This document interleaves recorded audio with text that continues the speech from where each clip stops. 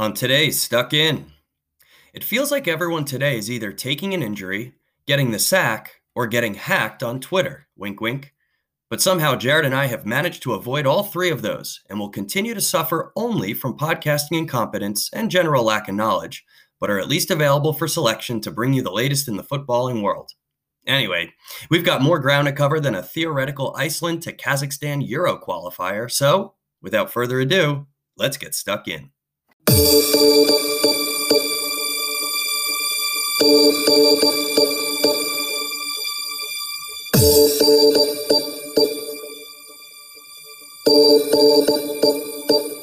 My lover's got no money, he's got his strong beliefs. My lover's got no power, he's got his strong beliefs. My lover's got no fame, he's got his strong beliefs. My lover's got no money, he's got his strong beliefs. Want more and more, people just want more and more freedom and love. What he's looking for, want more and more, people just want more and more freedom and love.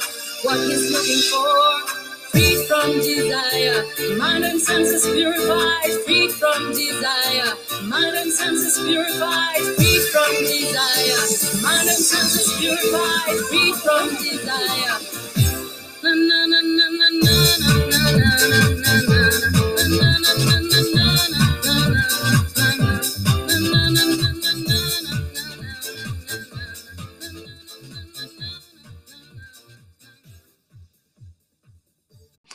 Welcome to Stuck In, a Farmers League soccer podcast. Today is Monday, October 10th, 2022, and we're going to dive right into it. We've got plenty of domestic league action to cover, but first, Jared, some international updates, including the Euro 2024 draw. Didn't the last tournament literally just happen? And what is now becoming, and probably will stay a trend, injuries leading up to Qatar. You might think that those will play somewhat of a factor in the tournament coming up this November, which is next month. Holy shit, just to say it out loud is insane. So yeah, we're going to cover those things and then dive into the domestic league. Let's start it off with that Euro 2024 draw.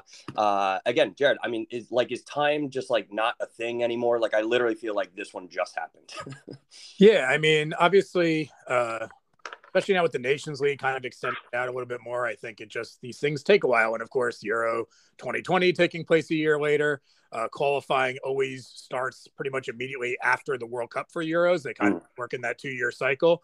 So in theory, in a normal year, right, the World Cup would have happened in summer of 2022, and then the qualifiers would have started in September of 2022. So in this case, obviously, that whole timeline's pushed back.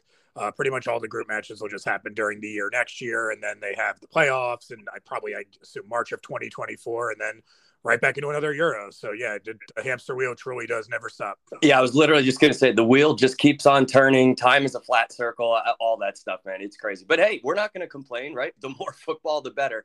So yeah, let's talk a little bit about these draws. And Jared, real quick before I go into the groups, can you kind of explain the process here? I'm guessing your typical, pot one, pot two, all that stuff drawn into this, that, the other thing based on coefficients that are bullshit and all that stuff.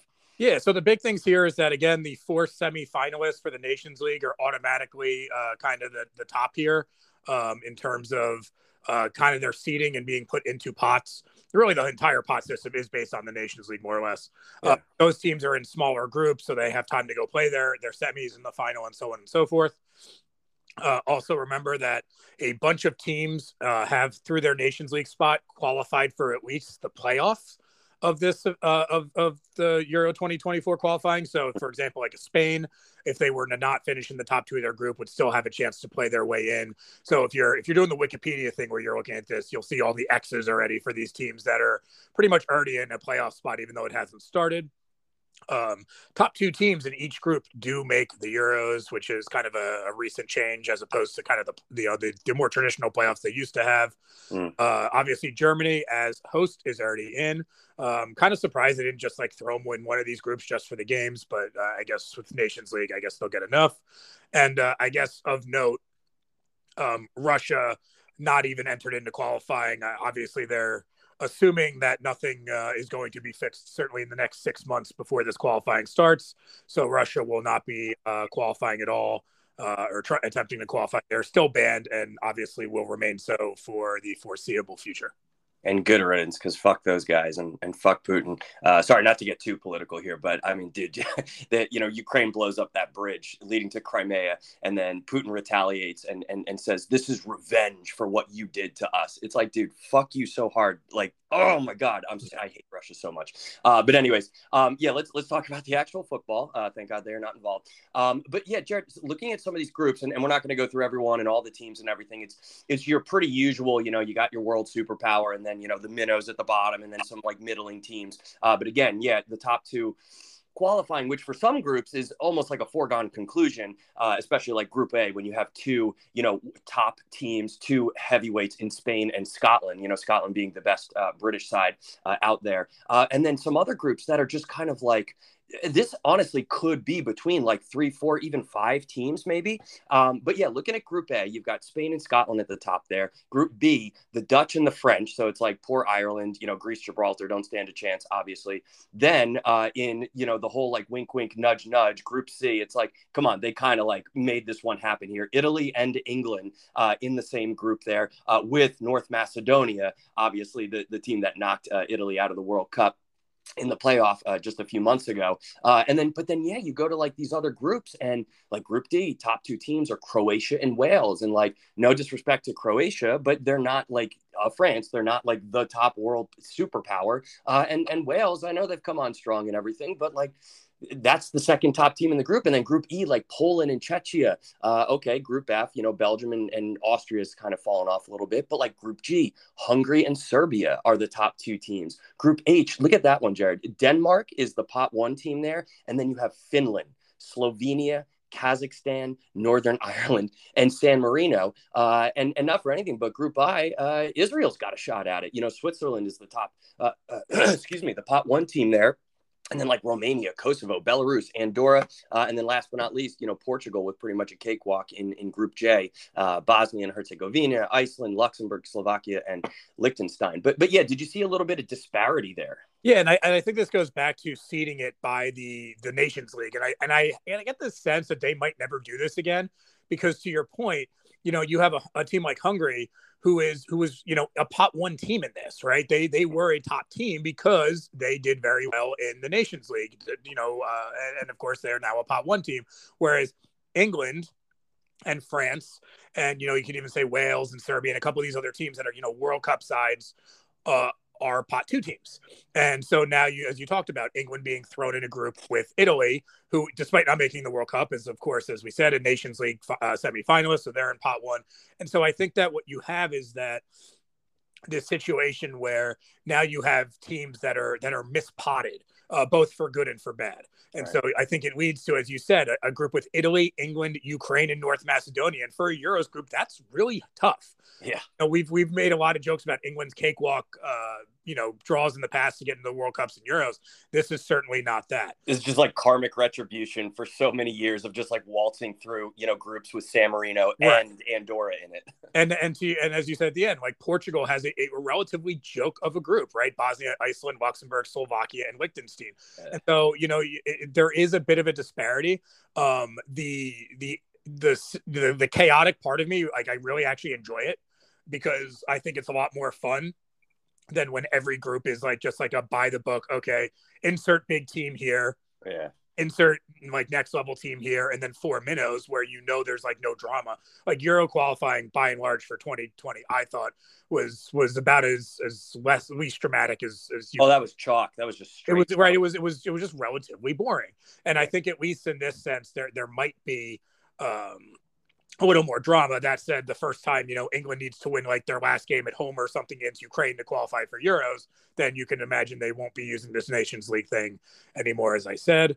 Well, Jared, can I just push back on one thing, though? You said about like being mispotted. Like, are Hungary mispotted, though? Because like the proof's in the pudding, and they got the results. And, mispotted maybe in terms of like, traditionally how they've been potted and how they perform, but like their performances probably warranted a pot 1 draw. I guess I more mean that in the sense that the pots historically are based on a more objective metric. And like, Hungary right now is like, and again, FIFA rankings be they what they are, they're 36th in the world. And, and if you just separate it by European teams, they're, whatever, 15th or 17th or whatever among European teams. So I only mean that not necessarily, I agree with you that they've earned it based on the way they've played against England and Germany and Italy. But again, that's still saying you're a pot one team because you played like 4 or 5 really good games, ignoring the fact that you didn't make the World Cup and and so on and so forth. So I guess in that sense is what I'm, by any ranking system that we will use, is that Hungary should not probably be ranked ahead of England, other than the fact that they had 2 really good results against them in the Nations League, which we're still calling somewhat glorified friendly. So is that fair? Is that totally fair to say, hey, we're going to treat these things half and half, real games or not, but we're going to use them for this very real thing? And so that's, I guess, really more where I come from it. Okay. Yeah. I'm picking up what you're putting down. And I agree with you just in the broader sense of, just something different here. And yeah, some of these, groups are a little top heavy, which you like, because, that adds a little bit of drama. And let's say, in Group B, instead of France, as the pot 2 team, Czechia is in there. Then it's just like the Dutch chalk. And then in Group B, poor Poland feels hard done by because now it's France, in that group or whatever, and they're probably going to roll through that. Same thing. Why doesn't Finland get drawn into Group C? So it's Italy and Finland, and then like Denmark and England there.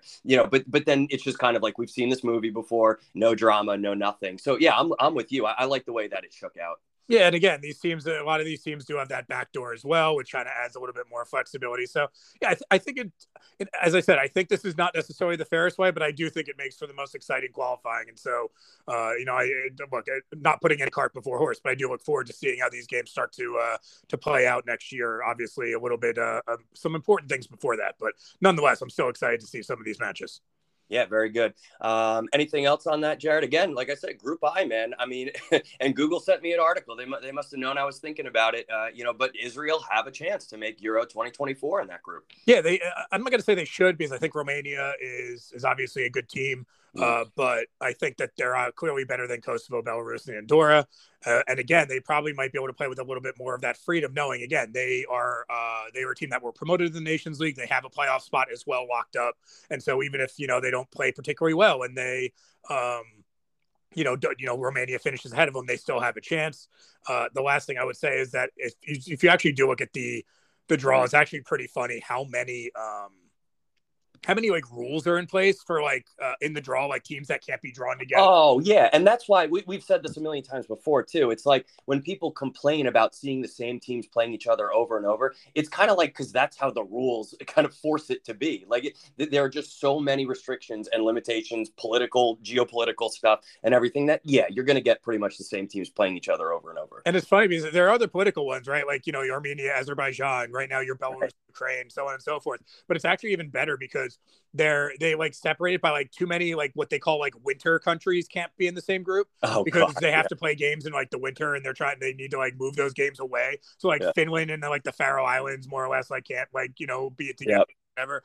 And then they also have like travel restrictions where they essentially try and keep the furthest like travel away from each other. Oh God. So like Iceland going to Azerbaijan. Exactly. And like, they try and keep those it happens occasionally, but they try and keep a number of teams. And it's hilarious because Kazakhstan has like 30 countries, which they like deem to be like too far because Kazakhstan is fucking like miles and miles away. So it's very interesting once they put all this stuff in the computer. You were saying just, you don't, it does seem a little rote at times, but sometimes there really isn't, too much of an option. Yeah, 100%. And that's why they have to have those computers, behind it.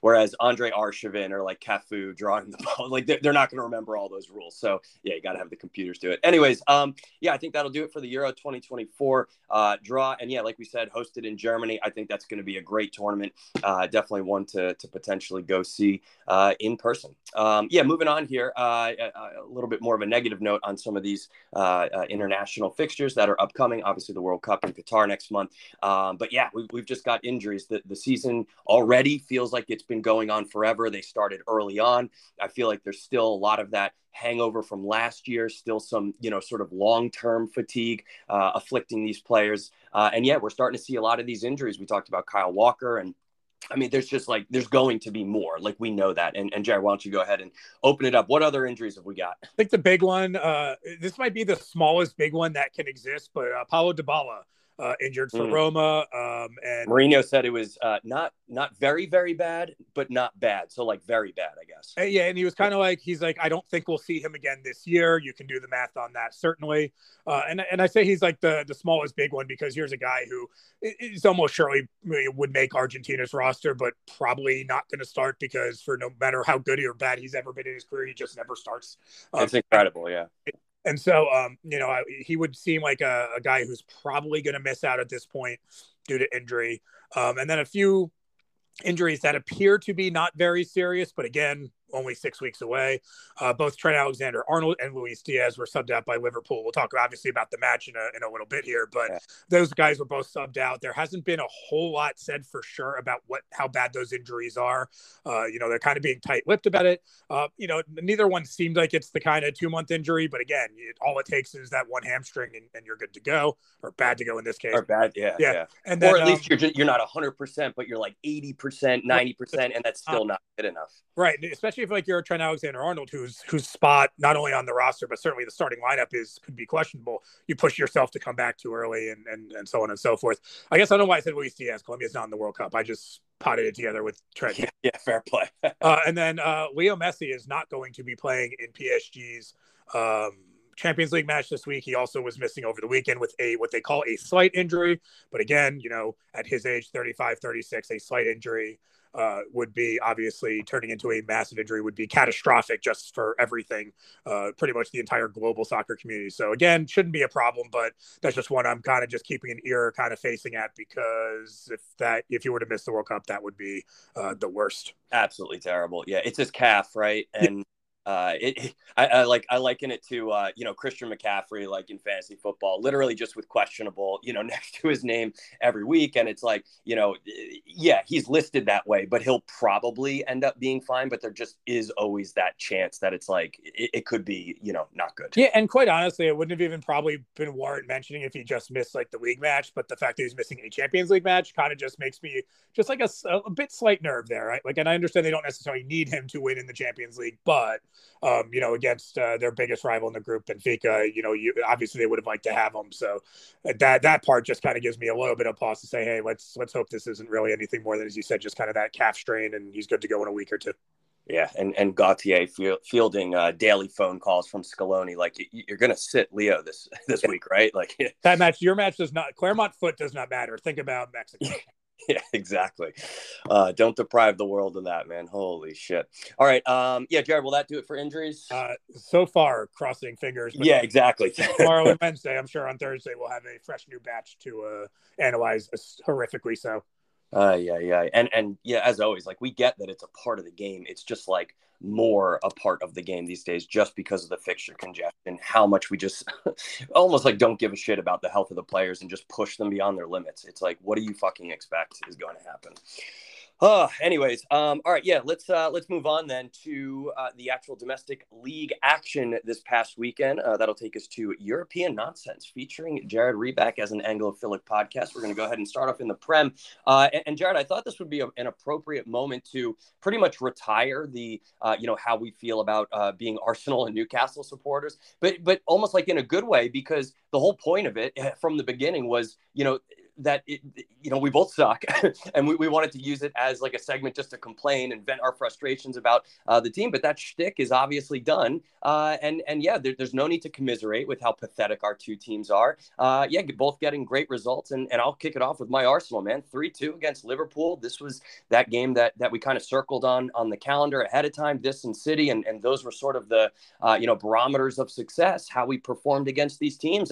And quite frankly, bias aside here, not only did we objectively perform really well, but this might have been the most exciting game in the Prem all year. I don't know. What do you think? It's a very good game. And obviously, Arsenal were the better team, deserved the 3 points. Amazingly to me, and again, trying to be, I know your objectivity is certain, but to me, I think this match says bizarrely a lot more about Liverpool than it does Arsenal. Well, okay. Whereas I thought the Arsenal Spurs match, I thought told a lot more about Arsenal. I thought that was the match where they really laid it out and said, hey, like, this is a legit team. We're going to be a top 4 team. We're going to, make City have to, when Liverpool struggle at the beginning of the year, we kind of were like, oh, City's going to win the league by like 20 points, right? And I think Arsenal is saying, hey, no, like, look, we might not be able to beat City, but they're going to have to play into April. They're going to have to play into May. It's going to be serious. This match, to me, as good as Arsenal was, as exciting as they were, as ruthless as they were in attack at times, I mean, this to me says so much about Liverpool. Yeah. And obviously we've alluded to all those sort of like smaller elements that have added up to a much bigger thing, like selling Mane in the summer window is not like the death blow, but yeah, it adds to it. Virgil van Dijk sort of disinterestedness or saving himself for the World Cup isn't a death blow, but it certainly adds to it. And then you just kind of like add all these little things, Robertson's injury, et cetera, and you now just have a team that, really has, I don't want to say like lost its identity, but it's certainly not the Liverpool that we saw even just last year, or definitely not 2 years ago, for crying out loud. And yeah, it's a struggle, and they're very self-aware of it. I mean, I believe after this game, Klopp in his presser, he conceded the title, just like he did a couple of years back when they were pretty much out of it and had lost to City. They're like, okay, we can't compete for this thing. And he knows very well that this team, as it is right now, they just can't compete for the title. I mean, top four will be a push for them, right? And they're in quicksand because, as you said, these things have gone wrong, and between the players and the coach, they're trying to figure out a way out, and and they're making more mistakes as they do it. I mean, we've talked exhaustively about Trent Alexander's defensive issues, and God, like, he was again a mess in this match. Just pretty much was way out of position for the two of Arsenal's goals, and then you have Klopp, who's trying to figure out what group of players he can put in. Is he going to, we talked about him kind of playing with four attacking, and could he do it against Arsenal? Well, he tried and it didn't work. Yeah. And on top of it, like, why is he not starting Fabinho in these matches? He's starting, Thiago and Henderson, who are going to be overrun purely physically. Right. A young Arsenal team that is very athletic and very quick. And these are things that I don't think are second guessing kind of situations. I think you can look at the lineup and go, wait, why is Fabinho not playing? Or, and I understand they don't really have an option behind TAA, but like at the point where they take Alexander-Arnold out during this match at halftime and put in Joe Gomez, like another center back, like they right. And so he really seems at this point like he's run out of ways to try and fix the problems that they have. And I don't think he knows what to do now. Yeah, no, 100%. It's kind of like when you start.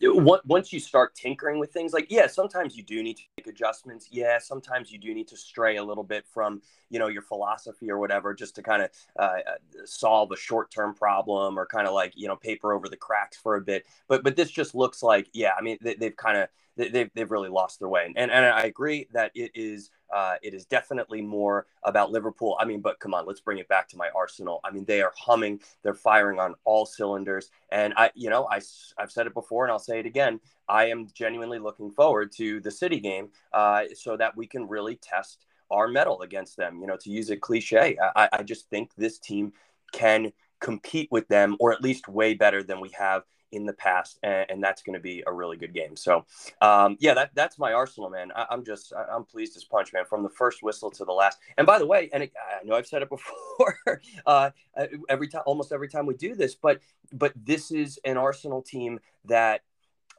faces adversity and overcomes those obstacles, like during the game, that they used to not do. I mean, we used to just wilt like a lily against these types of teams. And now not only are we playing them, with courage and gumption and bollocks and bottle and like whatever you want to say, but even within the game itself, when they come back, I mean, they equalize twice, right? We go up 1-0 in the first minute, right? And then they equalize. Then we go up 2-1, and then they come out of halftime firing, Bobby Firmino on the sub, 2-2. And again, that's another Arsenal team that would have wilted, and we just didn't. And then I'll just close it out on this, Jared. How about Saka with the fucking balls, man? The courage to go up there. We know his history missing that PK in Euro and all the hate he received and everything. And to, instead of saying, you know what, I'm going to shy away from this, someone else take it, he's got the balls to step up there and bury it and win this game. And good on him.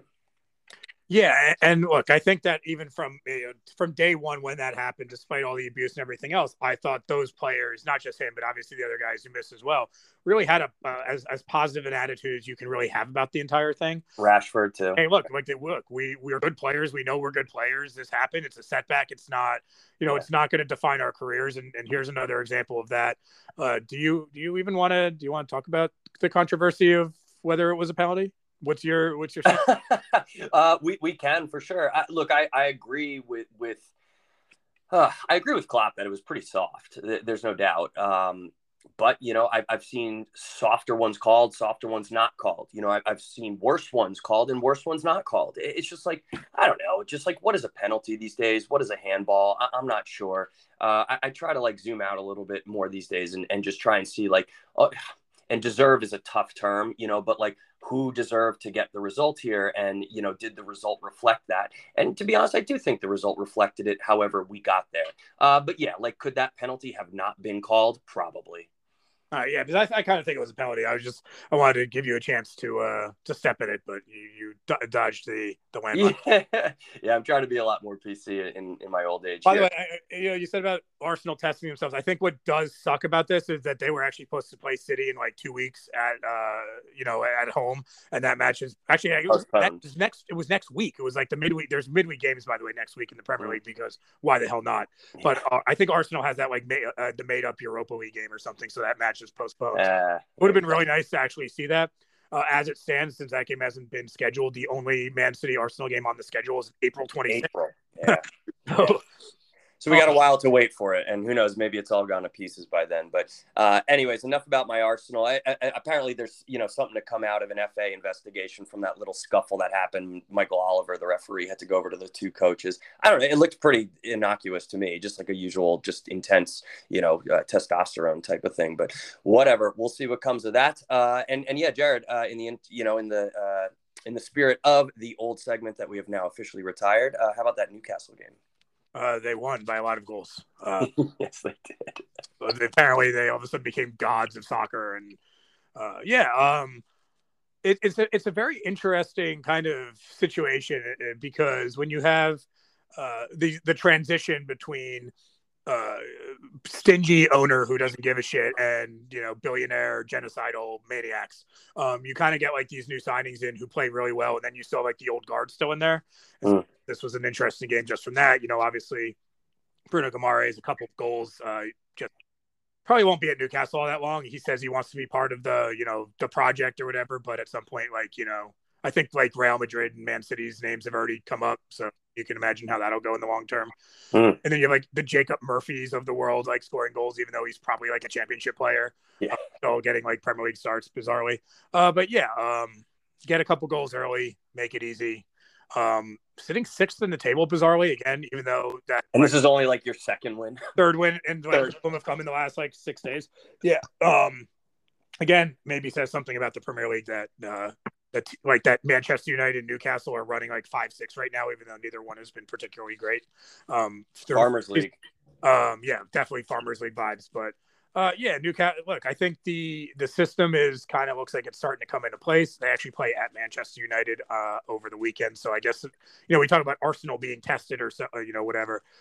Newcastle really. Obviously had that game against City early on in Liverpool, but really kind of have had their last few games of Bournemouth and Fulham and Brentford. So we'll see if they can do it on the road at United in a game where I feel like they can win. Right? I feel like they have the capability, but also it's a kind of game where they often lose 4-0. So we'll see if they really have changed or whether this has just kind of been a couple games against bad teams. All right. In the words of Michael Ballack, we will see. All right. A couple of the results here in the Premier League. Crystal Palace 2, Leeds 1. American wet noodle here. Jesse Marsch back on the touchline did behave himself today, although Jared, we have to kind of put our American bias aside a little bit and maybe admit that he got a bit out-coached yesterday. Vieira switches to 4-4-2 in the second half, and Leeds just couldn't cope with the width, and that really opened the game up and got them back in it. And Eze, man, what a treasure. Yeah, and it's interesting. Out-coached is an interesting word here, and I don't know if I agree or I disagree, quite honestly, because, their system is what their system is. And right now, I don't think they have the players to be very flexible in game. And so when Crystal Palace makes an adjustment, I don't know that he totally has all the tools at his disposal to try and fix it. And which is not to say he shouldn't try. And I think that is a part of it. You have to try and figure out a way to make it work. But, you know, the bench is fairly grim in terms of like having that depth with injuries and everything else. And so, and I think that especially on the defensive end, some of the players are still struggling to kind of totally fit kind of adapt to the system. And we saw this is what exactly happened to him at Leipzig, right? There were a bunch of players there that couldn't or wouldn't really do what he asked them to. And I think defensively, they're just having a problem with that. And I think that when you look at Adams and Aaronson, they're like so many games this year, they've been like the two best players on the field for Leeds. And it really is because I think they just so totally get the system. And I thought Adams was a rock in this game. Aaronson had, dribbled through about 5 guys to hit the post that led to the goal. That was sick, yeah.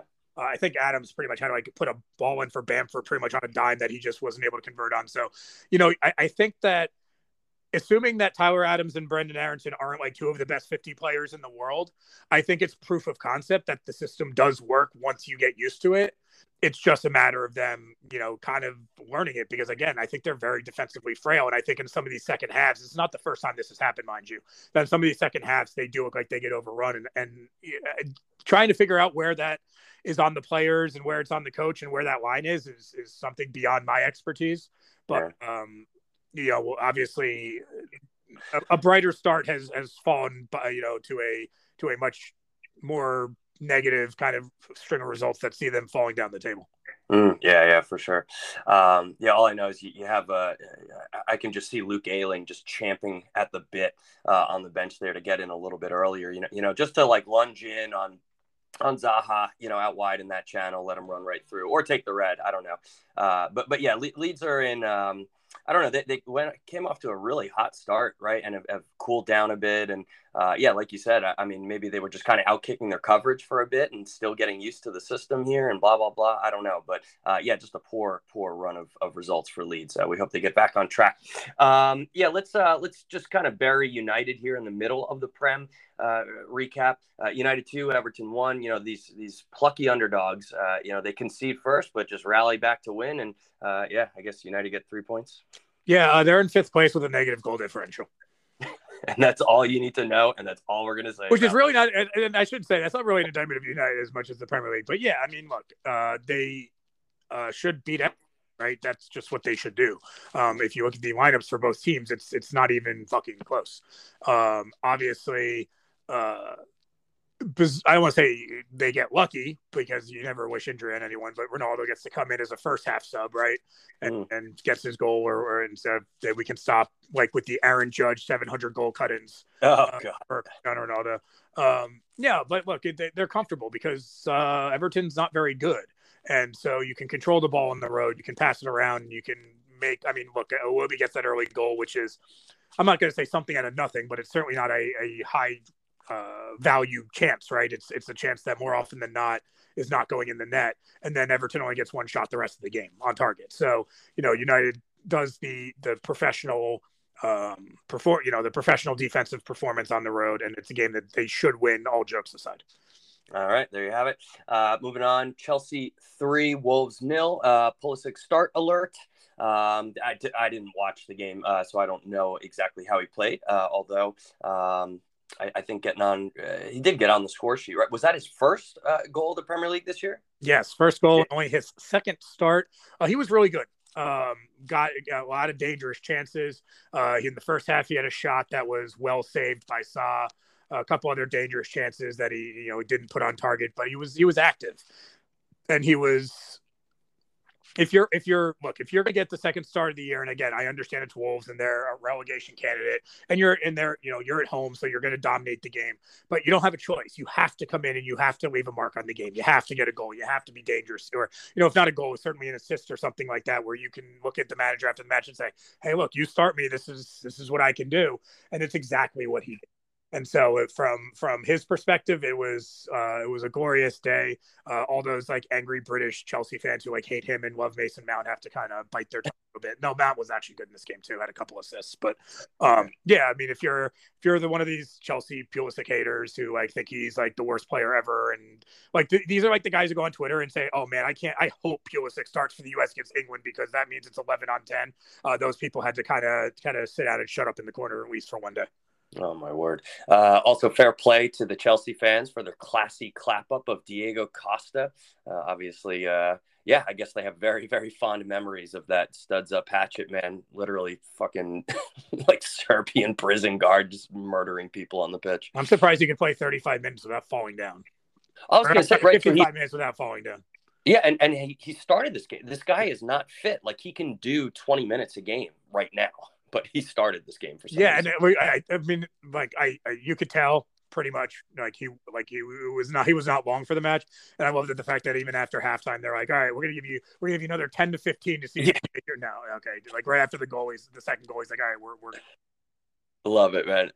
And Graham Potter's glow up that we saw against AC Milan, kind of toning it back, I guess. I don't know. Is that did he get a lot of flack on Twitter for that, on social media, maybe just one of those like it's a European nights kind of thing. Like it's the lights are on, the world is watching, and now he's got to make it a thing. And then like 10 the 3 a.m. or the 3 p.m. versus Wolves, it's just not it doesn't need the same level of stardom. Yeah, I guess not. Or yeah, I mean, if I'm Wolves, I'm taking that the wrong way. A little bit of disrespect there. He's not going to dress up for us. But yeah, anyways, Chelsea taking all 3 points there. So did West Ham at Fulham. I guess West Ham are sort of on a run and regressing back to the mean that they should have. I mean, that start for them was just really strange, bottom dwellers for a while. But yeah, Fulham on a slide right now. Just the lasting image from that one. I think it was the third goal, right? Tim Ream coming back, like colliding with the goalie, like doing a split, trying to stop it. And West Ham just burying for the third one to take all 3 points. Yeah, that was a great moment for Greg Berhalter apologists, I think. Yeah. I'm going to choose to look at the good news and say that Jedi Robinson actually got his first start back from injury after 6 weeks, I think, out. So, this was one of those things that when he got hurt, we were kind of like, we don't know how long for at this point. Could this be something that extends into November? But him right back in for 90 minutes.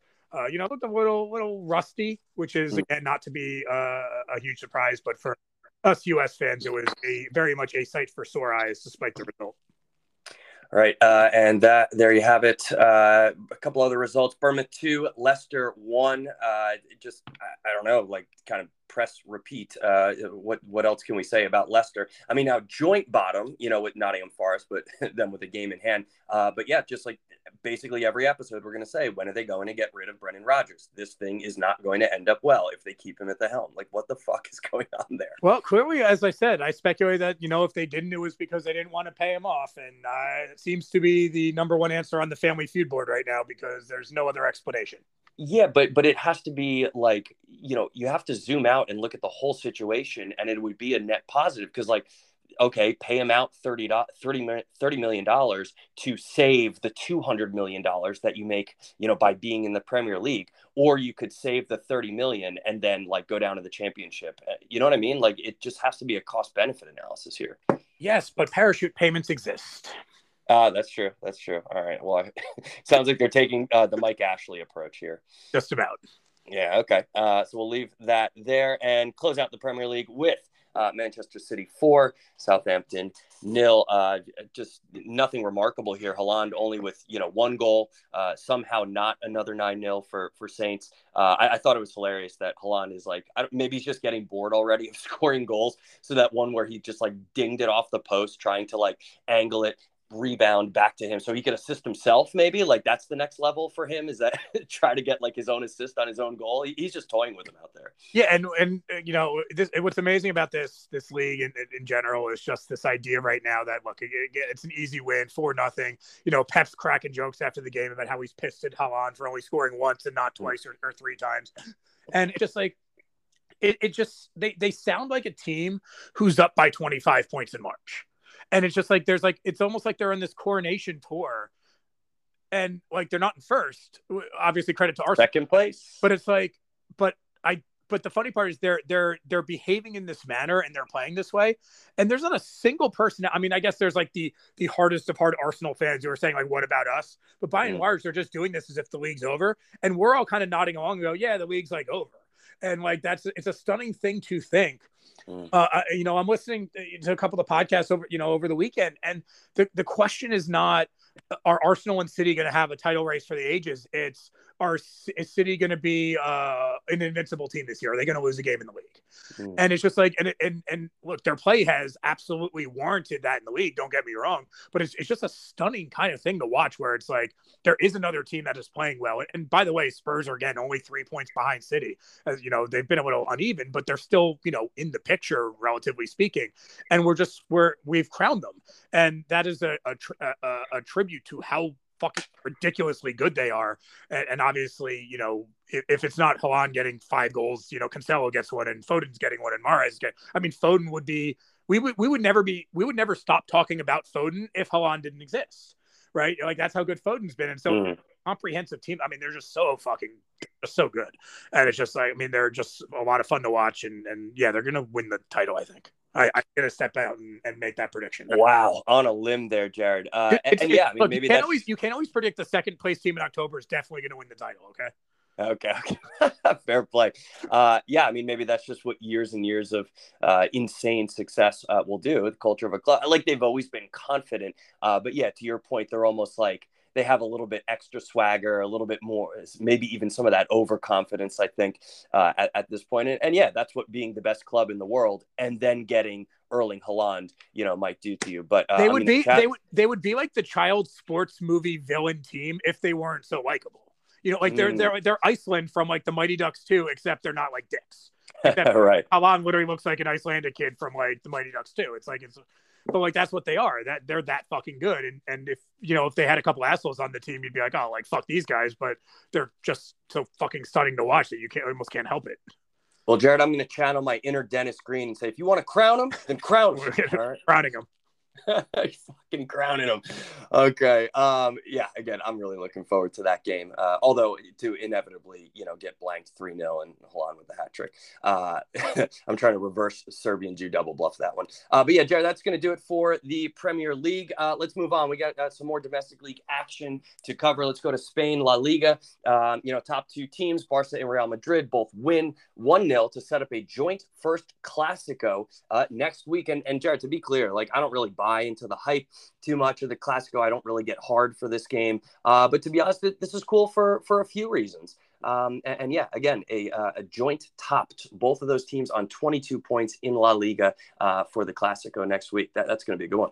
Yeah, look, obviously tied at the top. The 10 a.m. Eastern time on Sunday, good little breakfast in bed before the NFL starts or whatever, right? It'll give you something to watch if you don't want to watch Leeds and Arsenal play. But what I found stunning about these games is, as you said, it almost seemed like both of them were just like, all right, let's just get the 3 points and get on to the big one.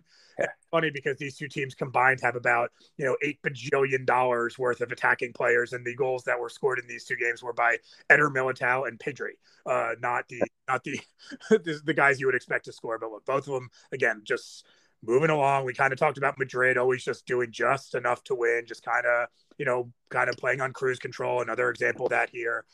Barcelona tested a bit more in their match on Sunday, but again, never really in danger of dropping points here. Well, right. I was going to say, like, it's so easy for these teams to look ahead to that Clásico matchup. And these are, what do the kids call them? Trap games. And yeah, they might have had half an eye on the next one, but they didn't allow for, to drop points here. Both sides getting the job done. And the stats in both games are like, the possession's about the same. The shots are about the same. They both score in the first 15 to 20 minutes. Like, it's just, they really are just about, again, Barcelona played a slightly better team at home versus a weaker team on the road. But by and large, they really did look very similar to each other in just in terms of the game state and how they all looked. Alrighty. Jared, anything else to mention about La Liga other than a cornucopia of red cards? Yeah, I was going to say Osasuna 1, Valencia 2 on Friday afternoon. Big also from the American perspective. Yunus Musa, back from injury, came in as a sub in this game. But this was, I'm pretty sure, a game that meant to go to League One and got lost with three red cards in this one and 2 missed penalties, one by each team. Osasuna finishes with 9 men, Valencia with 10. And so when I saw this, I was like, wait, this isn't like a Nice versus Lens match. I'm unsure of how to process this in any other league. All right, very good. Anything else there? We're moving on. No, let's move on. Spain did not entertain me this weekend. Okay. Serie A did, though. Milan sides both win. AC Milan dumping Juventus into 8th place now, where they've actually pretty much been hovering most of the year at this point. Still a clusterfuck at the top. And I think actually the highlight of the weekend, Udinese 2, Atalanta 2, which, thank you very much, is a top-of-the-table clash. Atalanta, 2nd place. Udinese, 3rd place. Thank you very much. Yeah, and Udinese actually down 2-0 in this match at home and actually pulls it back. And they're been the surprise team, right? Udinese's the like the Aston Villa, right, of Serie A, always finishing 10th place, always 12th. Every couple of years they're down in like 15th or whatever. And then this year, like again, they haven't done much. It's not like they've signed 5 great players and so on and so forth. They kind of Deulofeu is still the talisman and a couple of the same guys. And for whatever reason, they've just played kind of above what we normally expect them to play. And again, when you're down 2-0 at home to Atalanta, who again is one of the better teams over the last 5 years, you kind of go, okay, well, Udinese's been playing well, but this is here's the, they're not that good. And then they get it back and they fight and they scrap and maybe a match where they, might not have deserved a draw, but we're certainly fair enough to get it, and in that sense we're deserving of it because they never stopped. And so I'd be interested to see how long they can keep this going, because again, there's no logical reason why they should just based on the players that they start on a weekly basis. Yeah, very good. Are they the Union Berlin of Serie A, you think, or maybe Union Berlin is the Udinese of the Bundesliga, or like what are the actual like chances of these teams? We're looking at it, and it's like back when Leicester won the Premier League, and it's like they can't keep doing this, but they kept doing it. Could either of these teams do that? I mean, Udinese, I don't think can. I think, to be fair, I think they have more talent than like a Union Berlin. But I think to your point about what we've talked about with the car crash here is, on any given year, if Union Berlin really wants to play well, they're going to have to dodge. They're going to have to figure out a way to get past Munich and maybe Dortmund. For Udinese, it's going to be stepping around Napoli and Atalanta and both Milan clubs and Roma and Lazio, Juventus if they can pull it. And so I think that just the depth of the league is so much more, there's so much more of it that I would be. I mean, I think let's put it this way: if Udinese won Serie A this year, it would be more shocking to me than Leicester doing it. And I think Udinese is like a higher profile team than Leicester, but just how many teams that are in Serie A that are generally speaking so good would make it to me just on a different level. Yeah. Okay. Fair play. And by the way, we glossed over the Milan results. If we want to say a quick word about that, Inter 2, Sassuolo 1, and AC Milan 2, Juventus 0. Juventus sucks. Remember we talked about their, a couple of their wins and being like, they have to play a real good team to figure out if we think that. It turns out that when they play a good team, they still look every bit as rough as they did, as we've seen them be all season. Yeah, going out in 4-4-2. I mean, you've got Milik and Vlahovic as the two forwards, and you just look at Rabiot and Locatelli supposed to run that midfield. And I don't know. It seems like Juve are just kind of like a bland, barely above average team. Yeah, no, and that's how they're playing. And again, it's been like this most of the year. And so, essentially Juventus plays like Udinese should play, and Udinese kind of plays like Juventus should play. So I don't know if there was some sort of like ghost swap of like souls or something before the season. We'll investigate into that because it's plausible. It very well could be. Who knows? Anything else to say in Serie A, Jared? Yeah, 2 more. Your old fave Salernitana, a 2-1 win over Hellas Verona. A stoppage time winner by Boulaye Dia. That's a highlight you probably just want to take a look at. Just calling game on about like a 20-yard curler outside the box in the 94th minute. Just heavy drama there. And just, Napoli 4, Cremonese 1. Napoli, again, still leading the league. And they are a fucking wagon right now. We talked during the Champions League kind of review about how great they've looked offensively, carrying over obviously the league as well. Just everybody and their mother scoring for this team right now. And, outside of City, again, playing the most exciting soccer in all of Europe. Yeah, for sure. Looking at the score line, I mean, a couple stoppage time goals for them that sort of padded the stats there. But I mean, just like so much possession, so many passes completed, way more chances. It looks like this one was never in doubt. And yeah, Naples are a force, not just domestically, but in Europe. All right, moving on to your wheelhouse, the Bundesliga. Go ahead, Jared. Take us away. I was going to start with, the actual first place team in the league. But I mean, Dortmund and Bayern was just such an incredible game. This is your wheelhouse. I'll let you go ahead and take the lead on this one. This might be the most shocking result of the weekend. And I say that sincerely because we've seen this match over and over again for 5, 6, 7, 10 years, whether the game's at Dortmund, whether the game's at Munich. Dortmund will get a couple chances early. They'll look like maybe for about 30, 35, 40 minutes they can compete.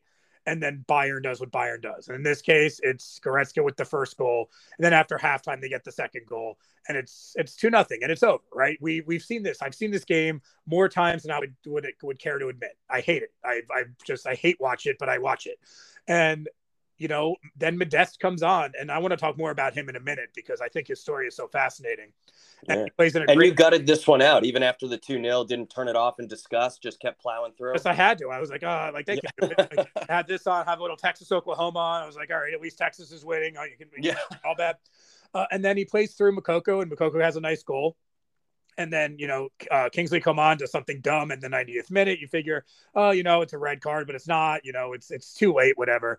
And then the 95th minute, Modeste scores on the header off a brilliant, actually, pass from Schwaderbeck, believe it or not. The center back up, just keeping a ball that was about to go out inbounds amazingly, then getting the cross in. The sound in the crowd was just absolutely insane. Even on TV, you could it was a crazy thing. The entire Dortmund bench just running around the entire field. Like they had their own little pitch invasion, more or less. Mm-hmm. And the famous picture of Oliver Kahn literally almost falling out of his chair. Dude, that's so good. We mentioned him on Thursday, but it was so uncharacteristic of Dortmund, right? To get knocked down like that and actually get up, because for the last 10 years, they've gotten hit and they've just stayed down. And we've seen this against so many teams, right, where they get hit and they stay down, or they give up late second leads, or they can't defend when they need to. And it was just, this match was not the same Dortmund that we've seen so often in the last few years. And I can only hope it's a sign of things to come and not just the rivalry game or the derby or whatever. But I mean, it was an absolutely stunning turn of events. Yeah, and especially just to the outside observer who doesn't, who didn't watch this game and this, that, and the other thing, just looking at the lineups right here, and you're just like, Bayern are going to absolutely plow this team. Like, dude, Emre Can is starting for Dortmund. Like, again, you just have a good old Hummels in the back, ancient center back, still holding it down there. And yeah, young blood like Jude Bellingham, obviously a revelation and all that good stuff. But, you would think like a Julian Brandt, Moukoko, and Malen, led front line isn't going to trouble Bayern Munich. No. Yeah, and again, even if you extend that to the subs, right? In this game, Bayern subbing on Mesraoui and Kimmich and Coman and, whatever. And it's like Dortmund's like, all right, Marius Wolf, get in there. Again, Anthony Modeste. And I do want to talk about him because here's a guy who has really a very fascinating career. This dude, who I'm guessing you've probably never heard of, is 34 years old, right? And you're like, wait, why did Dortmund sign a 34-year-old player? That's so far and away. That's antithetical to their entire philosophy. It's like teenagers only. Right. And this is a guy who's bounced around mostly France. He played a little bit in England and bounced around Germany. He actually went to China for a couple of years as well, but largely he's been a Cologne player for more or less 6 or 7 years, and was a good guy, good scorer for them. But Dortmund only signs him because they signed Haller, and Haller obviously has the cancer treatment, whatever.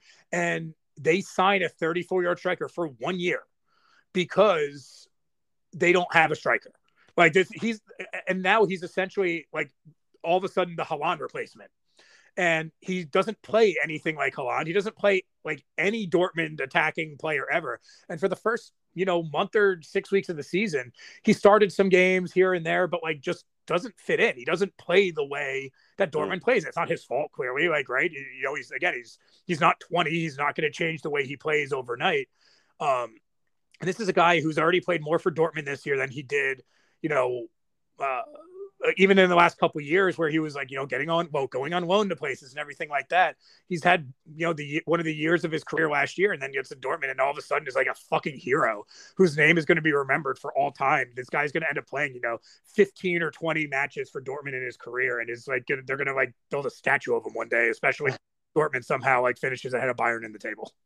Yeah, it's incredible, right? Because the transfer, it just reeked of desperation. I mean, I'm thinking of Diego Costa to Wolves and just like finding these old has-been strikers to sort of just like fill a gap, because of just terrible injuries, 1, 2, 3 strikers ahead of them going down. And you're like, okay, this isn't going to amount to anything. And then, right, he turns into the fucking hero. Yeah. And they admitted when they signed him, like, and that's look, how often do you hear a guy transfer teams and sign a 1-year contract? It doesn't happen, right? You always 3 or 4, you always sign a guy to 3 or 4 years. I mean, I wouldn't be surprised, honestly, if he's back at like Cole next year. Like he plays his year and then goes back on a free, but literally, they just went to him and they're like, hey, here's the chance of a fucking lifetime. No, I just play for a year for a Champions League team that like you've never really got to experience because we don't have a choice. And he was like, all right, yeah, cool, I'll do this for a year. And Cole's like, yeah, we'll take the money. Like, cool, like that, we're fine. And all of a sudden, again, he's a hero out of absolutely nothing because he's really struggled for most of the year. Yeah. And Jed, you mentioned the Bayern Munich subs coming off the bench. I don't know if you failed to mention it. And this makes, Dortmund's result even more impressive, that King Choupo-Moting came off the bench as well, and they still weathered that storm. Yeah, Choupo, he scored in the Champions League last week, getting 15 minutes in the Dortmund Bayern match. It's looking on up for him. I love Choupo-Moting. What a most random career ever. It really is, dude. Amazing.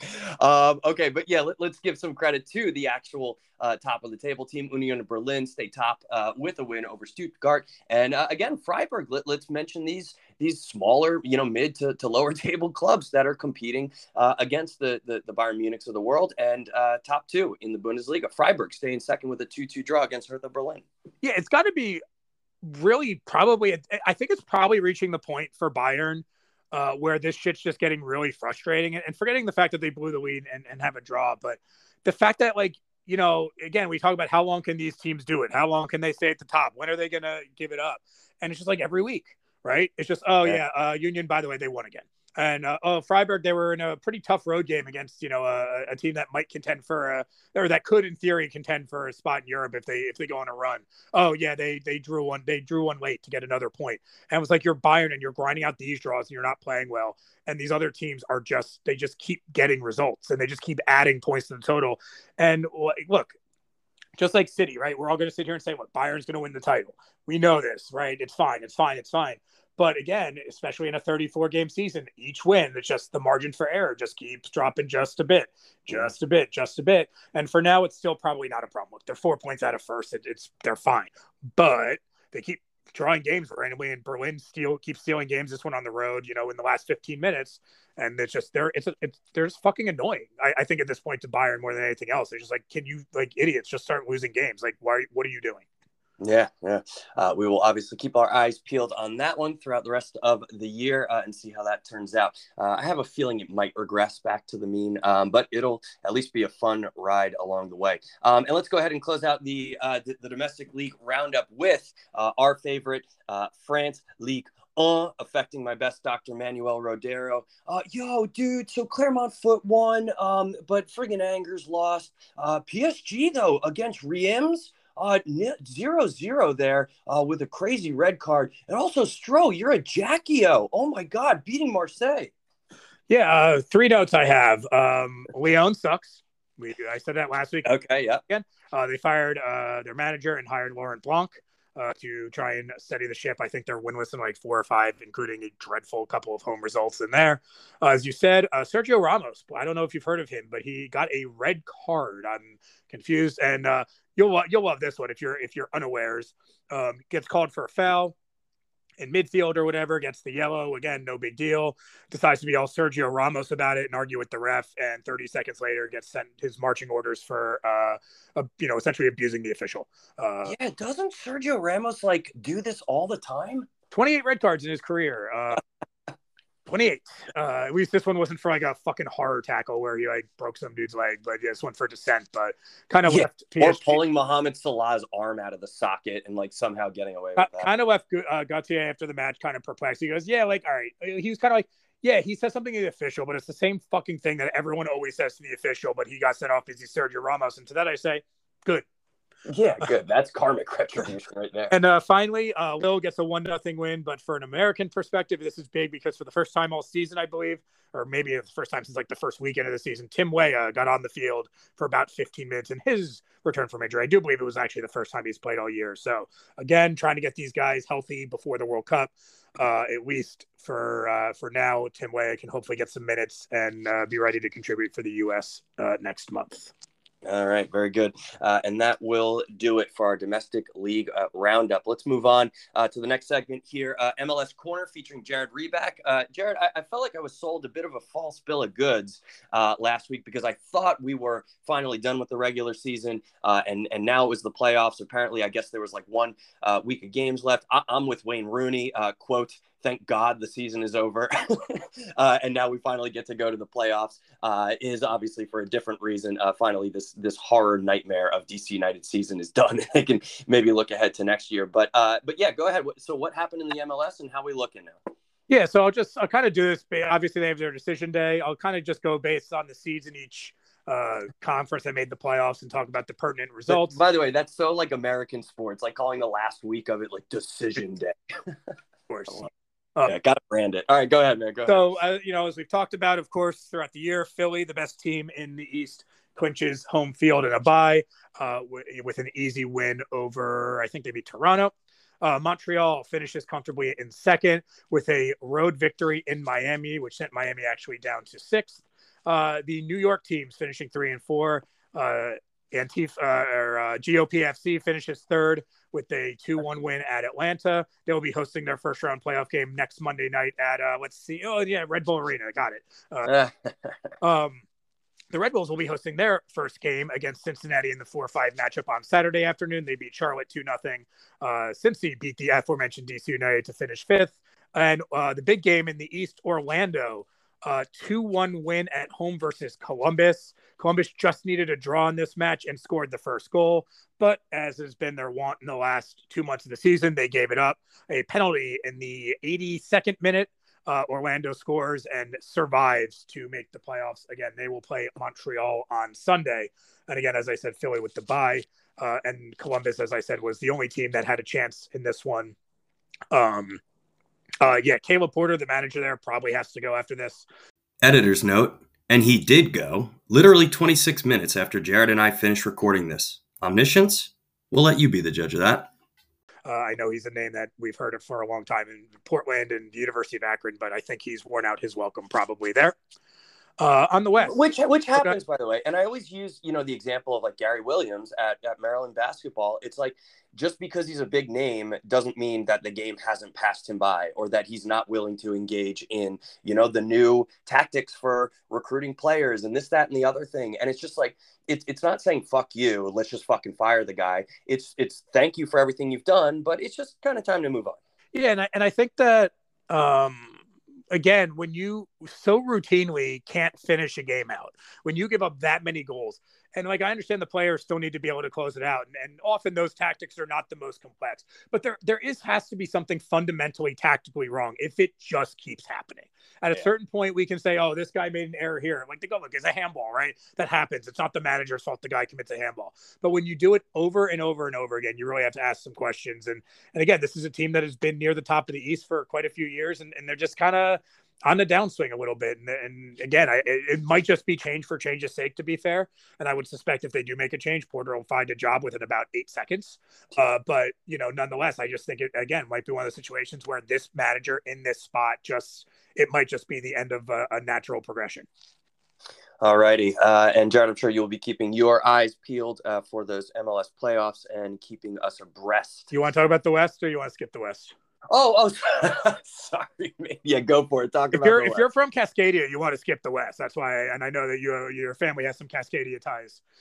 Yes, we do. But you know what? Again, it's the greatest soccer podcast in the history of the world. We have to cover even the tough stuff, such as the Portland Timbers not making the playoffs, which actually, yeah. I mean, even for a non-MLS fan, you thought it was like death taxes and like Portland making the MLS playoffs. You know? Yeah, yeah. In this case, we'll talk about that one in a sec. LAFC, as we know, for months at this point, has been the number one seed.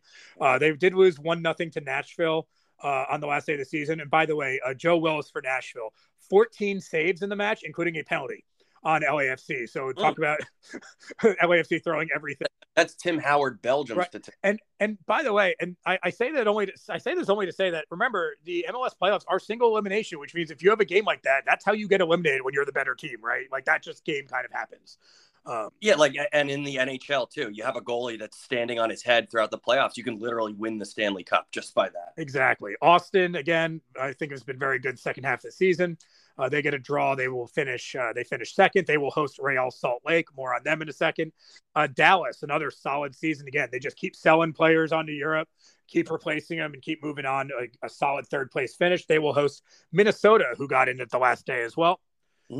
LA Galaxy, as much as we kind of had a laugh at them and their struggles, they finished fourth. They will host Nashville as well. We're already talking about Minnesota and Salt Lake. And Portland is the one that really falls out here. They lose to RSL 3-0. Like, again, talk about a coach that might need to go. Portland, again, an MLS Cup last year. So this might be more reactionary on my end. Yeah. But like, again, like Eric Williamson, perhaps the best midfielder on the team, the engine, the guy who kind of controls everything, gets the DNP coach's decision in this game. And Savarese after the match really wouldn't say why. You know, kind of like he kind of alluded to an effort thing, which, again, if you've ever watched Eric Williamson play, doesn't really comport with that, you know, about the guy. And so, again, a lot of questions around that team. And they'll have to figure out what went wrong. Vancouver, again, also kind of just missing out. Colorado as well. And we talked about Seattle after I think 13 straight seasons of making the playoffs, tied for the longest streak in the league. They are not in the playoffs this time. It's the end of, you talk about, death taxes in Portland, but it really has been death taxes and Seattle and now the three longest playoff streaks in MLS all belong to Eastern teams. Philly, 5 in a row, New York City FC, 7 in a row, and the Red Bulls, 13 years a row in the playoffs. But again, no titles to show for it because that is my lot in life. Yeah, fair play.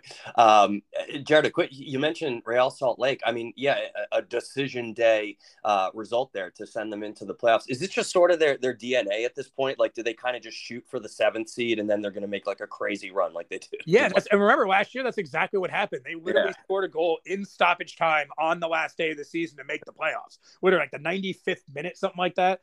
And again, in this game, they need to win to get in or else, right? And then sure enough, they get as that 7th seed. And again, it's one of those teams that like you look at on paper and you go, oh yeah, we'll love play. Like Austin in that one sense is looking at this. Yeah, we would love to play Real Salt Lake at home. I'd rather play them than Minnesota, rather play them than Nashville, so on. But yeah, for some reason, Salt Lake just has a tendency to pull games out of their ass that they have no business doing. That's hilarious. Yeah, rinse and repeat. Why not? All right. Sorry, Jared. Yeah. False start before. Are we good to move on from the MLS? Yeah. Just throwing out Hani Mukhtar wins the Golden Boot. Fucking MVP of the league, probably, no doubt. So, and will be very dangerous for Nashville. Again, they're the 5 seed, not necessarily expected to make noise, but as long as he's on the field, anything could happen if you're looking for an early dark horse. Good. All right. Yeah, we'll be tuned into that for sure. A good old-fashioned American single elimination knockout tournament, because that's how we do things over here, America. All right, moving on. We're going to be wrapping up this episode here. Let's kick it off with the old tried and true own goal of the day. Jared, as your gracious podcast host, I will allow you to go first. Yeah, a sad one here. Enoch Mwepu, a young Brighton player, I believe 24 years old. They signed him from Salzburg last summer, so you know that guy probably has a lot of talent and was going to be a star. Has had to retire due to a heart condition that is hereditary. And again, it's one of those things, right? We've obviously the Christian Eriksen thing, as we've talked about incessantly, being kind of like that bellwether kind of situation. Well, he went to go play with Zambia during the last international break, got sick on an airplane. got checked out, and it turns out he has a heart condition, and it's just not safe for him to play anymore. And so at 24, he has to retire, and it's just it sucks when that happens, right? We talk about even guys at 30 or 31 that have to retire due to injuries, and they feel like they didn't get the full career. But again, here's a guy from Zambia, right, from a small town, literally the rags to riches story. And they just got it ripped apart, like ripped away from him within like weeks. And it's a miserable, sad thing. And all the best. Hopefully he can live a long, healthy life. Maybe if he wants to get into coaching or whatever else he wants to do, and he can still be involved in the sport somehow. Yeah, such a shame. But right, I was going to say, I guess the silver lining to all this is that they identified this early on enough so that they can, so that he can live his life. Imagine if this thing had, gone undetected, and then, like a Christian Eriksen or worse, potentially. Right. If he passes out on the field versus getting sick on an airplane, kind of when his body's already kind of stressed out. Yeah, absolutely could have been worse. This stuff is the worst. Who is there? There was like in the U.S. we had there was like that college basketball player, the Celtics player too, who just had the heart thing collapsing on the court. Yeah. It's happened a few times. It's fortunately in the U.S. most of that stuff was in the 80s, and sometimes had something to do with cocaine. Yeah, but the Hank Gathers one is probably the most famous one in the U.S. where a guy just literally just drops dead on a basketball court, and it's scary because you see these things happen. I mean, even University of Michigan, one of their coaches, Mike Hart, I think he's like the running backs coach or something that just passed out in the sidelines on Saturday and rushed to the hospital, and he's okay, but he wasn't, not even in the game. But if you're going to do it, better to do it on a college football sideline when there's doctors and medical personnel everywhere. And right. There's something to be said for having the bad thing happen to you at the right time. And so, again, your career might be lost or something like that, but at least you get to live and get married and have kids and all that good stuff. Yes, sir. Yes, sir. Scary stuff, but glad he will, it's been detected, and hopefully he'll live a long life. And yeah, like you said, stay connected to the game. My own goal today is going to be also on kind of a negative, sad note here. And we kind of stuffed it here at the end instead of making it a topic and spending too much time on it, because I think we're, as the story developed, Jared, we're kind of categorizing this as shitty people doing shitty things and then trying to cover it up. But I think everyone saw the Iker Casillas tweet coming out of the closet and being applauded by so many people, saying that it's such a brave thing, and obviously it is courageous to come out of the closet. It shouldn't be, but it is still in this day and age. And then the Carlos Puyol follow-up tweet, though, kind of muddied the waters a little bit. Made us a little bit confused. Him saying tell the world about us. It's time to tell the world about our relationship, whatever it was. And then, obviously after that, it then coming out that Iker Casillas says his account was hacked. Puyol apologizing for his, flippant and obviously insensitive response to it. Who knows what the truth is? But I think, Jared, you put it best. At best, this is, we'll go ahead. Why don't you explain it? I mean, it's basically it probably is two of these guys being dicks and joking about coming out as being gay and being super insensitive. And one of them is now covering it up pretty much. Yeah. I mean, at best, Casillas is telling the truth and he was hacked. But Puyol is an asshole, and worst case scenario is Casillas wasn't hacked and they're both assholes, because I think Puyol can't really get away from it. Either way, what he said, if he said he pretty much said it oh yeah, it was a bad joke. Well, okay, then you're an asshole, right? Yeah. I don't how many times do we have to go through this before someone realizes this shit's not funny?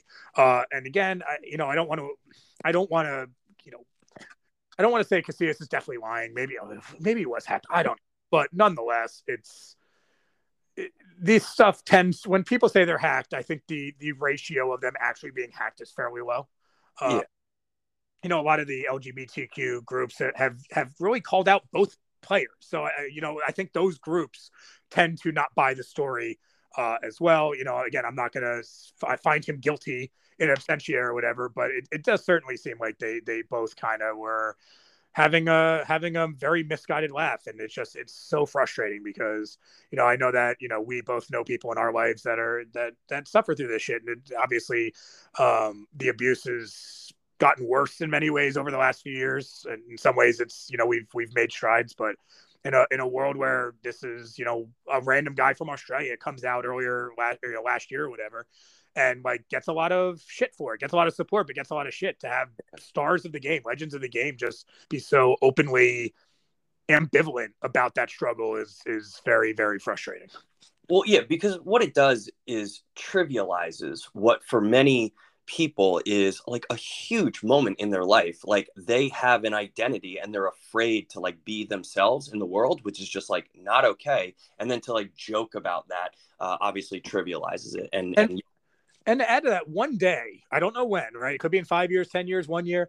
There is going to be a legend, whether it be current or former, that is actually going to come out. The law of averages says this is going to happen on a big scale. Yeah. And when that happens, people are going to remember this, and they're going to be like, "Well, wait, is this person like?" And now it becomes a thing that it doesn't need to become. It's already going to be like whatever it's going to be. But now you have this added thing of like, "Oh, well, maybe this guy's being an asshole like Casillas, or maybe maybe there's a part of that LGBT community that now believes that this person's lying." And like it can create so many different issues, and especially for people that are well intentioned. And as I said, it just sucks. It's so dumb.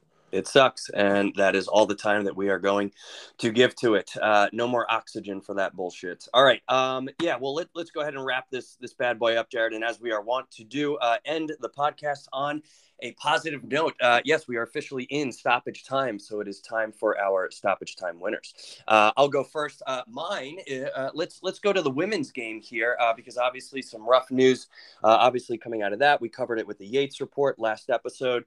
But yeah, the England USA game the other day, just an international friendly. I think everyone was really, really looking forward to this. Obviously, the US being a traditional powerhouse, England catching up, the rest of the world catching up. And that's why it's my stoppage time winner, because even though, my girl, Lindsey Horan, and the rest of the U.S. women unfortunately fell short, losing 2-1 it was in Wembley, right? Yes. And yeah, one of the most, biggest crowds ever for, a women's soccer game and all that good stuff. Even though the United States lost in that game, I think it's a really good thing that that gap is closing in the women's game. We got the World Cup coming up in Australia and New Zealand next year. And yeah, for it not just to be a foregone conclusion that the U.S. is going to smack everyone, or, like they'll see the Dutch in the final and, we'll still beat them, no problem or whatever. The fact that the gap is closing, there's a lot more competition and a lot more teams that are up there. I think that's really, really good. And credit to Sabrina Weghorst. I mean, just an incredible coach. She's now done it, not just with the Dutch, but now with the English here, winning Euro, and one of the favorites going into the World Cup. I think it's just really cool to see. Yeah, a winner to the U.S. team, the England team, the fans, right? The 80,000 or 90,000, whatever it was. The only person who on the field who does not get a stoppage time winner is the referee, who was quite abhorrent across the board in this entire. She was out of it was depth. Bad. It was very bad, and I still am unsure as to how that second U.S. goal was not counted due to an offside line that didn't make any sense. Trinity I also do want to give credit, and obviously we look at it through our American blinders, but from what I understand, even on British TV, I know Ian Wright was on one of the channels, and even at halftime, those guys were going pretty hard after the ref for that offside call, because it's like, how on earth are you possibly making that call when you have no sight, no vision, or no camera angle that really shows anything there? And what was clear and obvious about that?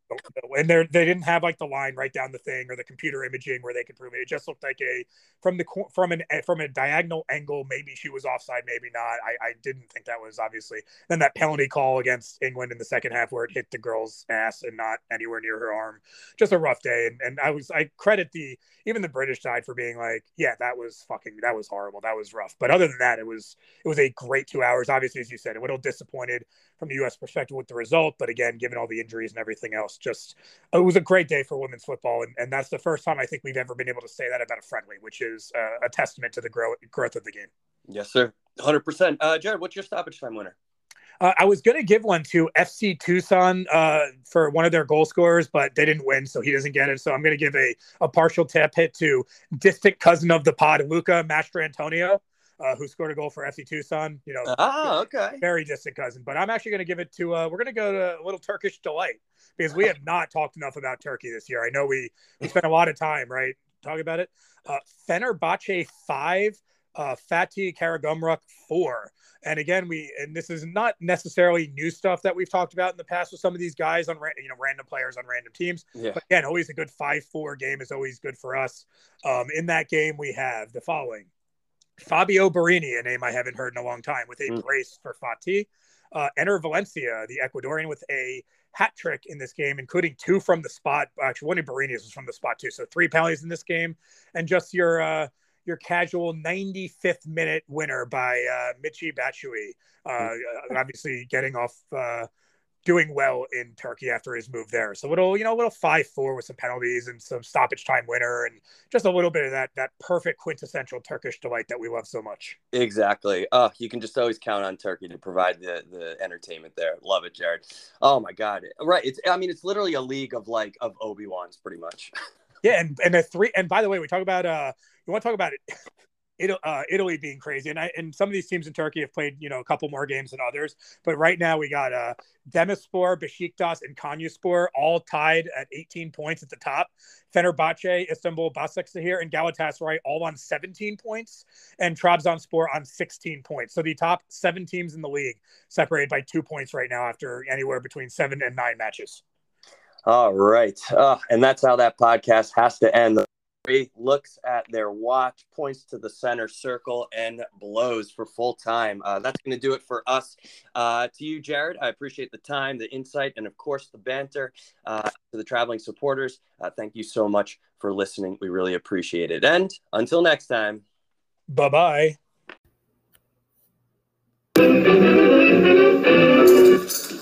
He's our striker, he's on fire. Ooh, hot. Harder than Mitrovic, scoring goals home and away. He's played for the Ticks and he's on fire. Grant Holt was a catastrophe, he just wouldn't go away. Oh, and then Will Grigg turned it round, cost us £1 million. Whoa, I said Will Grigg turned it round, cost us £1 million. Will Grigg is on fire. Come on now. Will Grigg is on fire.